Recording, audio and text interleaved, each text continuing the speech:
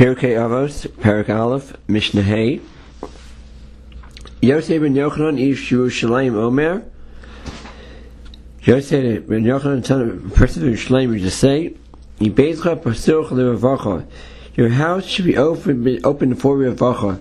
Revacha means relief. Like those who come to your house should be able to always be able to get a good word, be able to be calmed down, some kind of help and support. That's what your house should be. The poor people should be members of your household. They should be so comfortable to come, never feel hesitant to ask for help, because they know that your house is always open for all of the poor people. And do not increase or have too much sicha, means light conversation with the wife, with a woman. The Mishna continues, it's talking even about his own wife. Kal v'chomer, how much more so b'eshes chavero, that with his friend's wife, certainly he should not be involved in conversation with her. Mikan amru chachamim, from here the chachamim say, Kol zman she'adamar b'sicha im isha, any time, the whole time that a person increases sicha, there's light conversation with the woman, he causes bad for himself, uvotel b'divrei Torah, and he'll not be involved and be wasting the time for learning Torah. So in the end, Yoresh Gehenim, he will inherit Gehenim and he'll have a bad end of it all. So to analyze this Mishnah, first of all, the Aniyim should be always feel comfortable in your house. The Beis Halevi, Yosef Dov Soloveitchik, the Beis Halevi was known for his Achlos Archim. The story is told that he himself was sitting by the table and there were many other poor people there, and one of them said to the Beis Halevi, they realized he was the host, said, I don't know, I've been here for so many days already and I'm taking so much from this house, I hope that they won't send me away.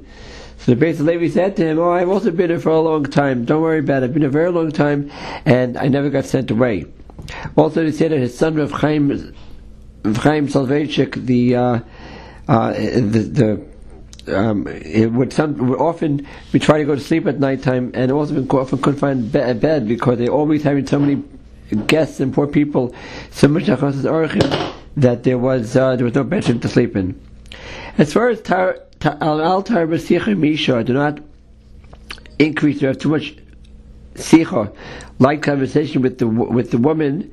Rav Hirsch explained that sicha is a specific type of talking. It's not regular, normal, productive talking, but rather it's a light conversation which is frivolous and doesn't have any benefit. So in other words, to be too involved in this kind of sicha, in this kind of dvarim b'telem, it's not good for a person, even with his own wife and certainly with someone else's wife.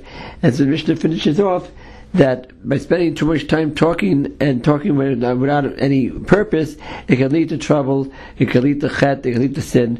Of course, the Mishnah has to be applied each and every case according to its merits. Sometimes a person has to talk very much to his wife, as his own wife, but certainly when it comes to talking to other women, it's very important to remember that a person is supposed to keep it to a minimum, talk only what needs to be spoken, as the story with Shaul HaMelech, where he stopped, the Gemara explains how Shaul had stopped to ask the woman a question where how to get to go find Shmuel, and the woman gave it like a very long answer, and it said actually that should have done that, talking too much. The person should give the answer quickly. A woman should not be involved. By Bruria, the wife of Meir, said that she would answer, she wanted to ask directions, and she rebuked the man for asking too many words.